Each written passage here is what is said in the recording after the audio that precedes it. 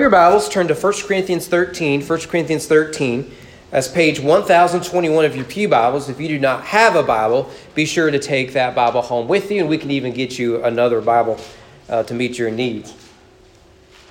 1 Corinthians 13, we want to look at the first three verses, and Lord willing, come Father's Day, we will look at the remaining verses. So with that, if you will, stand with me out of reverence for God's Word. The Apostle Paul writes under inspiration of the Holy Spirit, verse 1, "If I speak in the tongues of men and of angels, but have not love, I am a noisy gong or a clanging cymbal. If I have prophetic powers and understand all mysteries and all knowledge, and if I have all faith so as to remove mountains, but have not love, I am nothing. If I give away all that I have, and if I deliver up my body to be burned, but have not love, I gain nothing." Let's go to the Lord in prayer. Father, thank you for your love and your mercy. Thank you for what today represents and why we are gathered here. May we lift up your holy name as we sang. Let us honor the women in our lives, mothers, wives, sisters, aunts, grandmothers, everyone, Lord, that we see what a gift you have given us in them. But most importantly, may you open our hearts and our minds and our eyes and our ears, our mouths, our hands and our feet, that we would take your word, rightly interpret it, and rightly apply it to our lives. And may I decrease so that you can increase. In the name of your Son we pray. Amen. You may be seated. Story goes that Soviet leader Nikita Khrushchev once told a story that in Soviet Russia there was some issues with petty theft, particularly among factories. And so the communist country sent out guards to cut down on all of the thievery. And in one factory, it was particularly bad. And so they sent a specific guard there. And one day he was watching to see what all the employees were doing. He saw this guy with that look on his face. You know, the look that says he's up to something. What he was carrying was a wheelbarrow full of oddities. And so he stopped the young man and it says, "What is it that you got here?" He says, Oh, sir, it is nothing but sawdust and shavings in this wheelbarrow." Well, he looked through it all and he couldn't find anything but the sawdust and shavings and told him he can just go on. Now, this continued day after day after day after day. And every day, the guard would stop him, go through all the sawdust and shavings, and then let him just go on until eventually the guard got tired of it. "Why in the world are you doing this? What is it that you are doing here?" He says, "Well, I am guilty of smuggling something with these wheelbarrows." He says, "What are you smuggling with all the sawdust and shaving?" He goes, "I'll tell you what I'm smuggling. Wheelbarrows is what I'm smuggling." You see, the guard was distracted by the wrong thing and thus missed the thing he was supposed to catch. I don't know about you, but I'm easily distracted. I don't have ADHD. What I had growing up was BOYS, and it always involved a spanking whenever it would act up. But I am easily distracted, as I'm sure all of us are. And what Paul warns here in these opening three verses is a distraction from the main thing, and that is love. Now, we need to understand here what love is, because I don't know if you've noticed, we as a society are a bit confused by it. Unlike the Greek language, what we've done in English is we have put all the ideas and meanings of love into a single word, and then we wonder why, when we use the word love, it lacks the clarity necessary. After all, the way I love my wife is not the way I loved our dog before he died, right? That's two different loves. We use the same word. It's not the way I love hometown pizza from Owington, Kentucky. That is the best pizza you will ever get this side of the Mississippi. And we don't worry about what happens west of the Mississippi. Let's be honest, Kentuckians, right? So it's the best pizza around. If you haven't done it, then you have not lived your life. But in the Greek language, there are multiple words for love that I actually find quite helpful. Let's look at them as briefly as we can. The first is the word storge. This describes the indescribable love of a parent for the child, a child for the parent. This is familial love. This is a love among relations. This really explains why every holiday, perhaps on an occasional weekend or trip, you put up with Uncle Bob, but you won't put up with coworker Bob, right? You think, well, is Bob going to come to Thanksgiving? Yeah. Oh boy. But he's my uncle and I got to love him, right? You can't explain it, right? Other than it is storge love. Then there is phileo love, and you're lucky that when I translated this computer, you didn't get the Greek letters. That is just unfortunate because I was going to put that on the quiz. Phileo love is love among friends. This is where we get the word Philadelphia. Perhaps you're familiar with this. Phileo adelphoi, meaning brotherly, adelphoi being brotherly love. Now, this type of love is not related to blood or intimacy. Rather, it is a love between friends. It can be deep, which is something we've lost in our society for various reasons. Now, these two words, storge and phileo, show up in the same verse. It's the only place you'll find storge, but it's not alone. It is here in Romans 12. Love one another. You'll notice there it's phileo storge as a compound word, putting two words for love together to emphasize the sort of love that he's describing. Your translation may use the word devote. Devote yourself one to another with brotherly affection. That's actually the phileo word. Outdo one another in showing honor.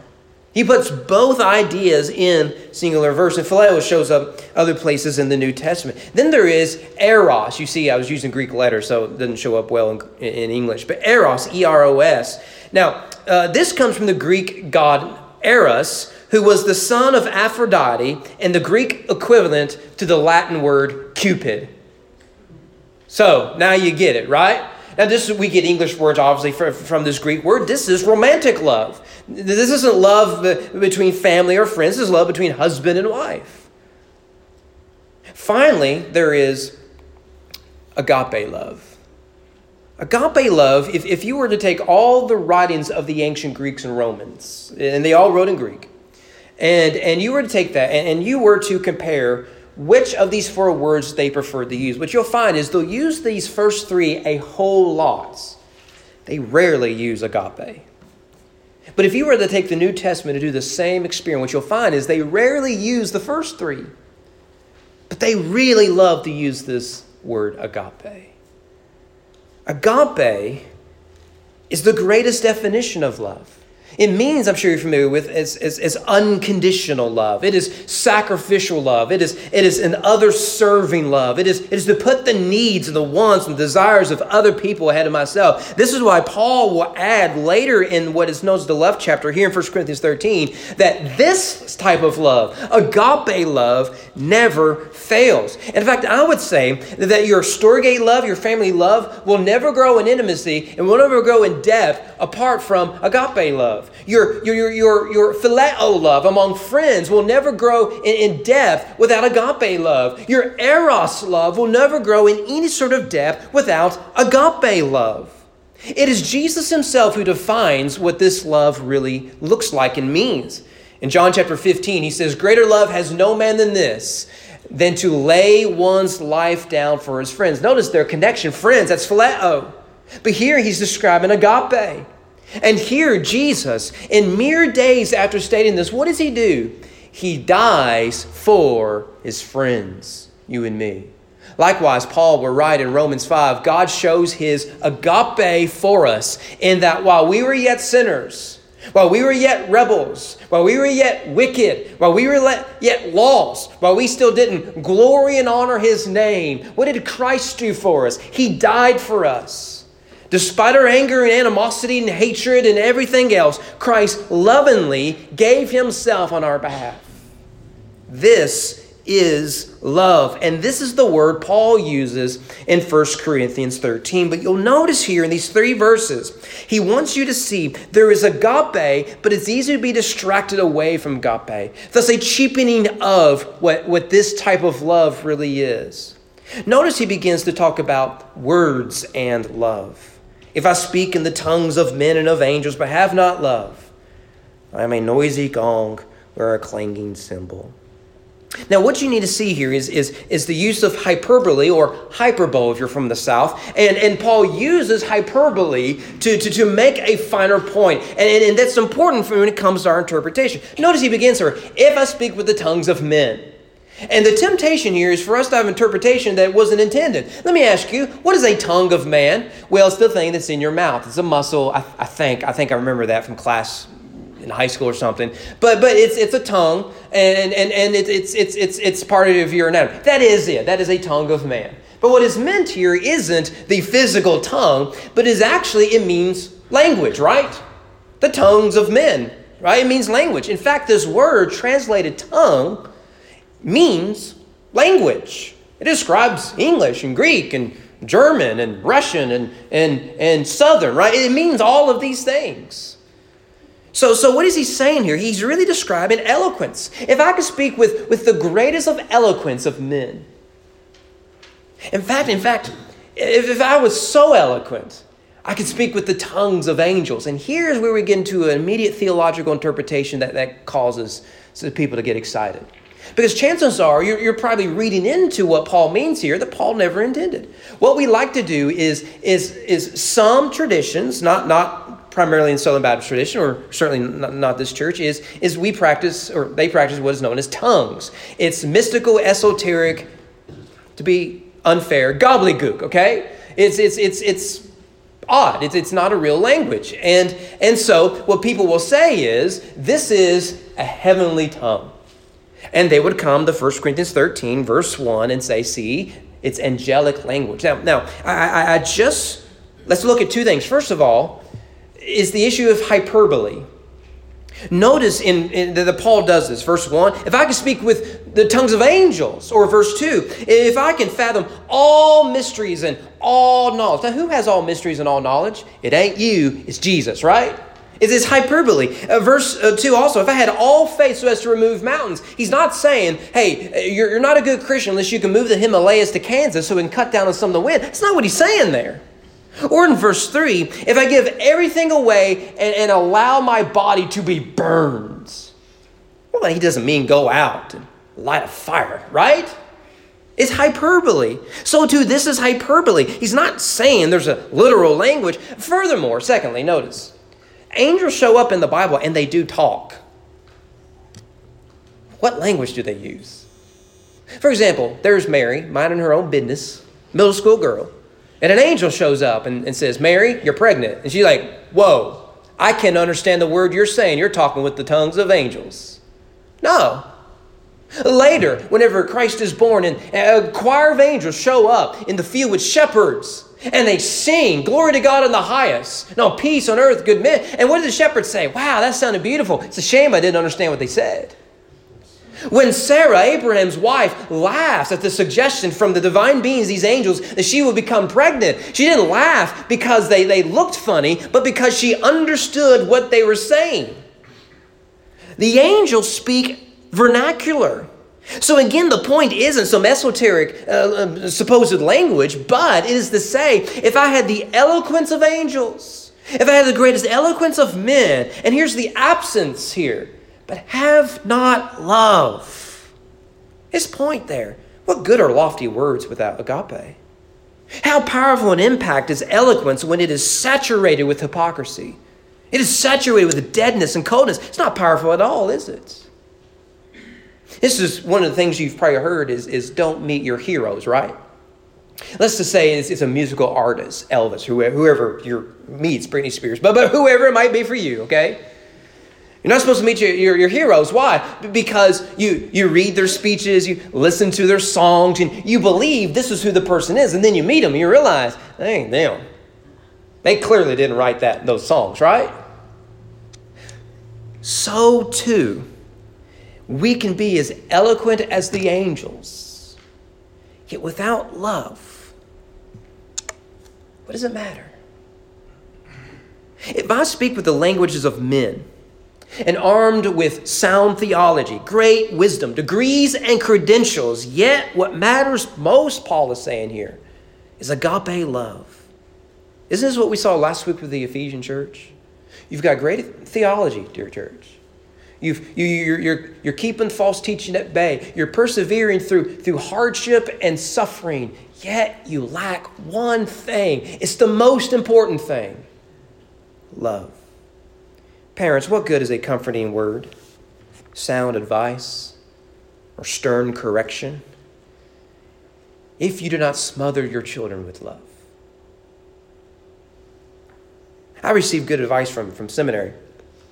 And I've always tried to keep this in mind in ministry and coaching and in life. And that is, for every one word of correction, you need 10 words of encouragement. I think there's something there. And what is the result of eloquence without love? He says, I become a noisy gong or a clanging cymbal. I think he's making 2 points here worth highlighting. The first is, eloquence without love is noise. It is noise.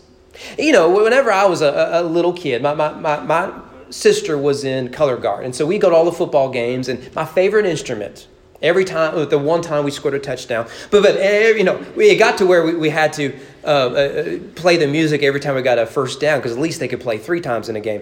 But my favorite instrument to watch was, of course, the cymbals. You know, that was cool. I told my sister, like, when I get to be in middle school and high school, I'm going to learn to play the cymbals. Because I was lazy, obviously, when it comes to music. And, of course, I never did that. But I was thinking when I was reading this text, what if one day, you know, I got a special card. It gave me a pass.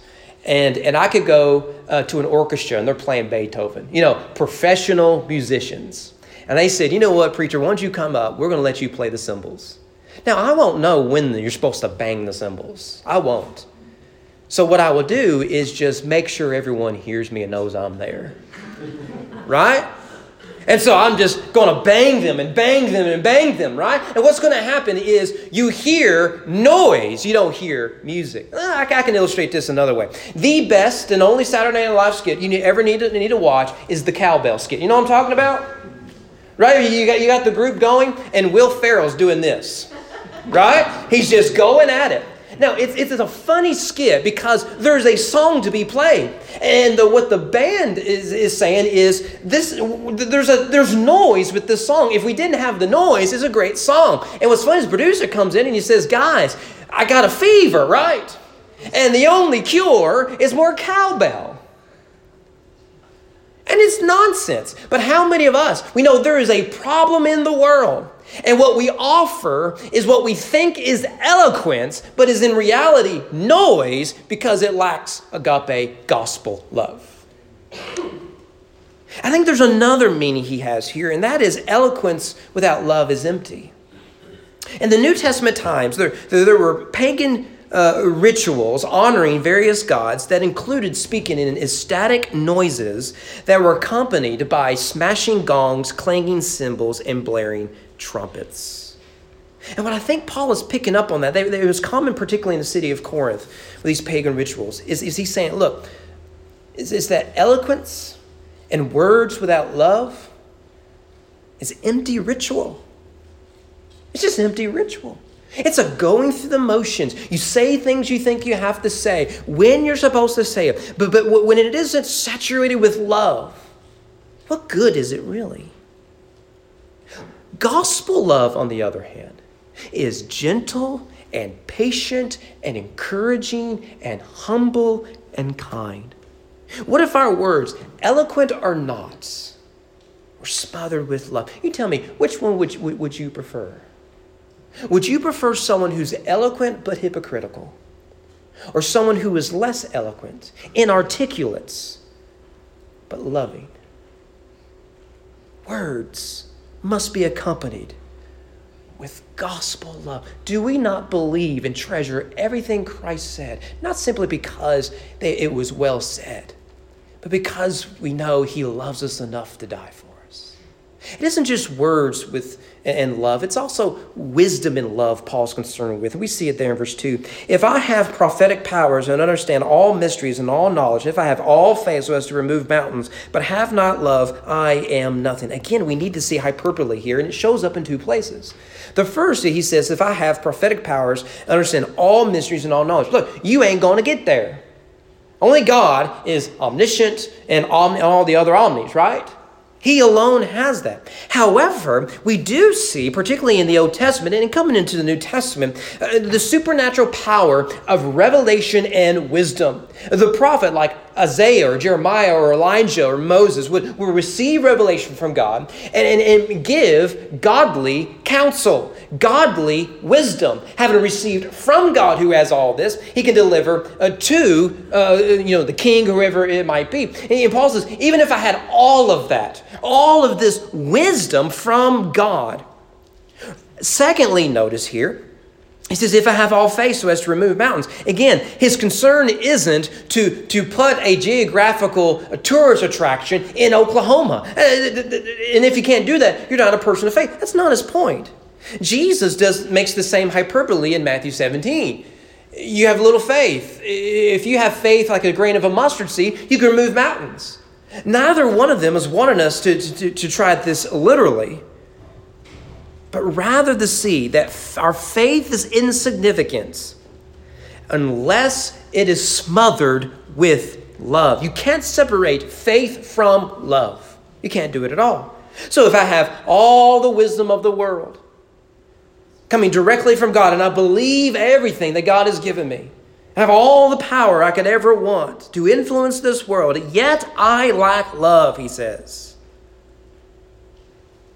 What good is it? If I were spiritually mature, deep in my faith, gifted with wisdom that rivals Solomon, what good is any of this? A father who gives fatherly advice falls on deaf ears if he's an absentee father.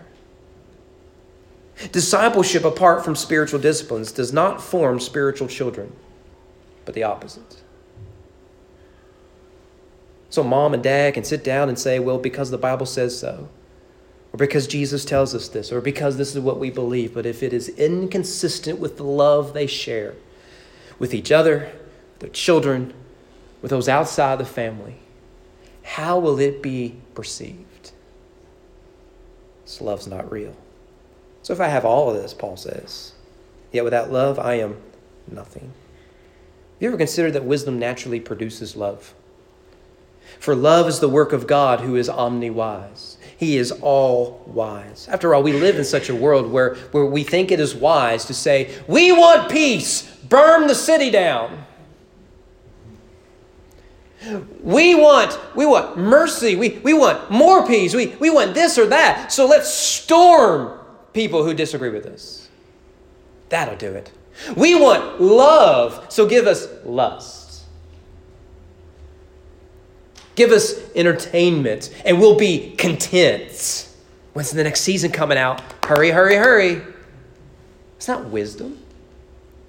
But here comes the gospel.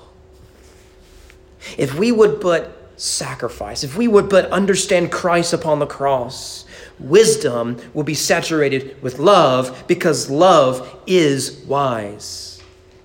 What I am witnessing online and in the culture is a bunch of wannabe seers with opinions they think the world needs to hear. But they lack the most important thing, love. Look, make sure people know you love them before they know what you think about anything else. No wonder we talk past each other. No wonder we talk over each other. We claim wisdom. We lack love. Love. Finally, there is works and wisdom. Works and love, rather. Notice he says there in verse 3, if I give away all that I have. So this is two parts. The first is the giving away. This word give means to dole out in small quantities, and it signifies a long-term systematic program of giving away everything one possesses. Now this is quite incredible because the rabbis only required you never have to give away more than 20% of your wealth or possessions. So Paul is saying, no, that's not enough. What if instead of 20 or 25, what if I gave away 100%? And I'm just constantly, a little bit at a time, just giving it away.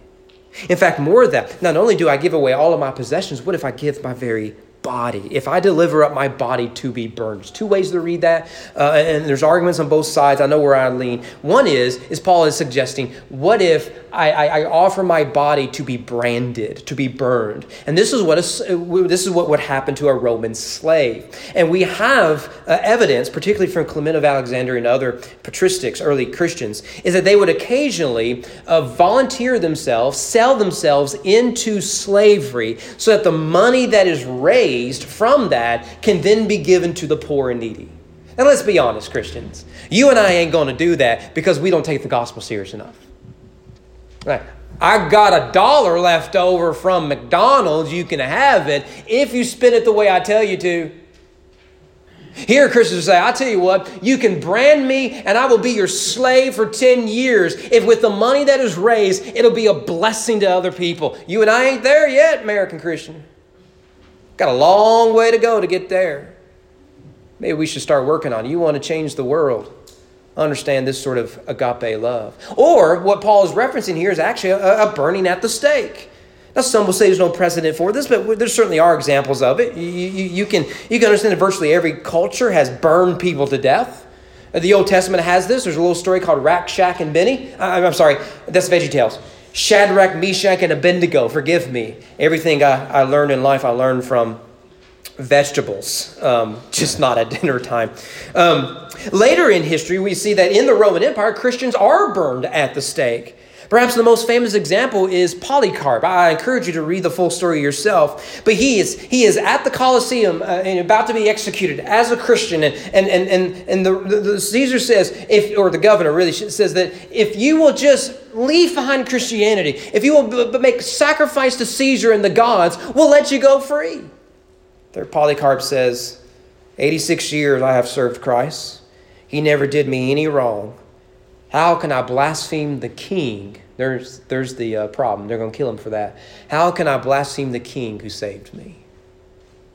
In fact, the story goes, they went to tie him to the stake. It says, that won't be necessary. I'll die for the one who died for me. Perhaps that's what Paul has in mind. Regardless, you see his point that if I were to go to the extreme of being branded or burned, if I were to go to the extreme, be as charitable as possible, maybe be as good as possible, go to the extreme of whatever you can imagine, yet if I lack love, what good is it? Now, I look at this and I think, who in the right mind would do this? And then I turn on Twitter, right? I think, a lot of people would do this. Why? Do not underestimate our need, all of us, to feel morally superior. That is perhaps more important than life itself. Perhaps air itself. That if I can feel as if I am better than him, look at my lawn. Isn't it just pristine? I tell you what, I'm a responsible homeowner. Look at me. I use language that doesn't offend other people. Unlike that guy down the street. See his bumper stickers? Mine are better. Isn't that what we've been arguing and doing for the last 12, 13 months? Trying to up each other to see who is more morally superior. And we do it our own unique way. But if I can feel better than someone else, then I must be better than someone else. So yeah, I'll go to the stake. As long as they think I'm a good person. Notice Paul says that you can go to such extremes. Yet without love, it profits nothing.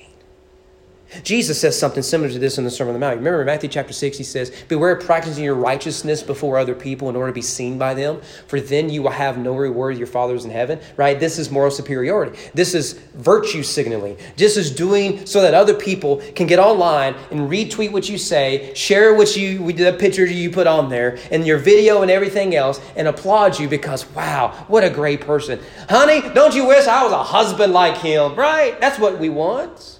And what Jesus then, he goes from here and he says, let me give you a few examples. What if you're praying? Some will want to make sure everyone can see how holy and righteous they are because they can pray these long prayers and use King James English they would never do at the restaurant. But boy, aren't they impressive. Some would give, and they make sure the check is larger than the last check. They make sure the cameras are rolling. People got their cell phones out. It's like, wow, don't you wish you were as charitable as this person? Some would fast, not Baptists obviously, but some will fast. And they make sure everyone knows how hungry they are and how spiritual they are and all this. And Jesus says they have their reward. It's in the applause of men and women. That's not you. It's not you. You love. You give, you serve, you do, not for your own praise and glory, but for the good of others and for the glory of your Savior. If what motivates you is virtue signaling and not love, it is empty. What must motivate all of us must be gospel love. Jesus did not come to be loved by the world, but to show love to the world, and he did it at the cross. He died for a people who rejected him. Why? Because agape love is deeper than emotional attachment, but it is divine itself, which should motivate us in the home, which should motivate us in the workplace, in the marketplace, and in this church should be sacrificial, other-serving, deep gospel love. After all, this is what the Corinthians are missing, isn't it?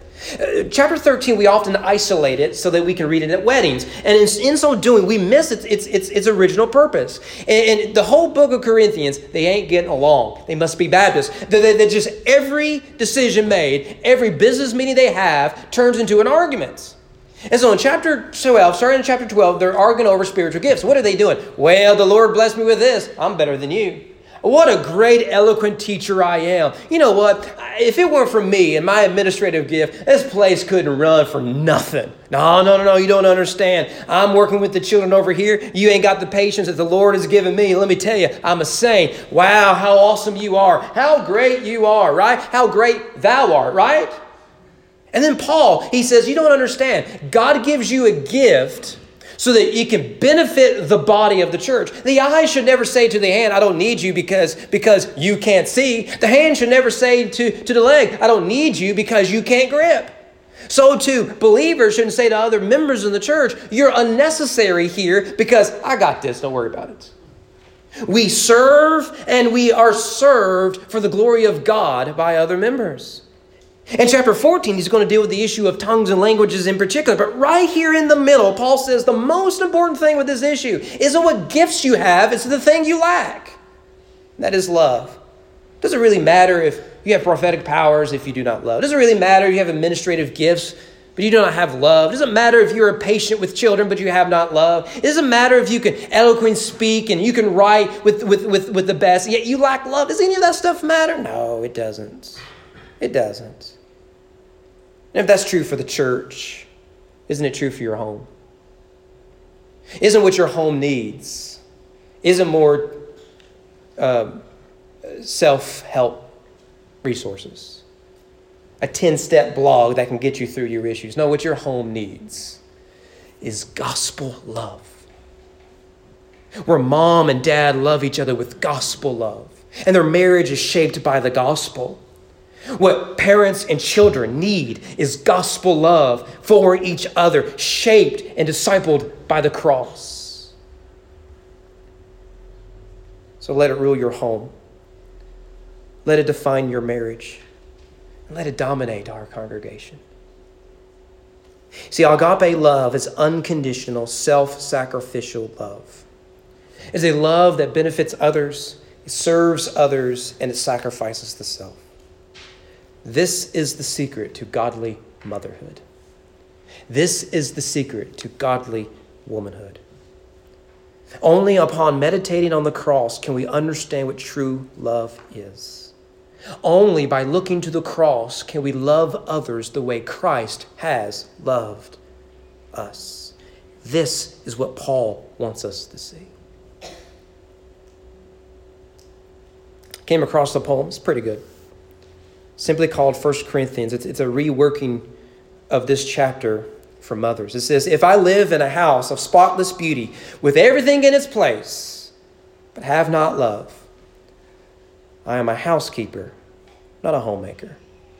If I have time for waxing, polishing, and decorative achievements, but have not love, my children learn cleanliness, not godliness.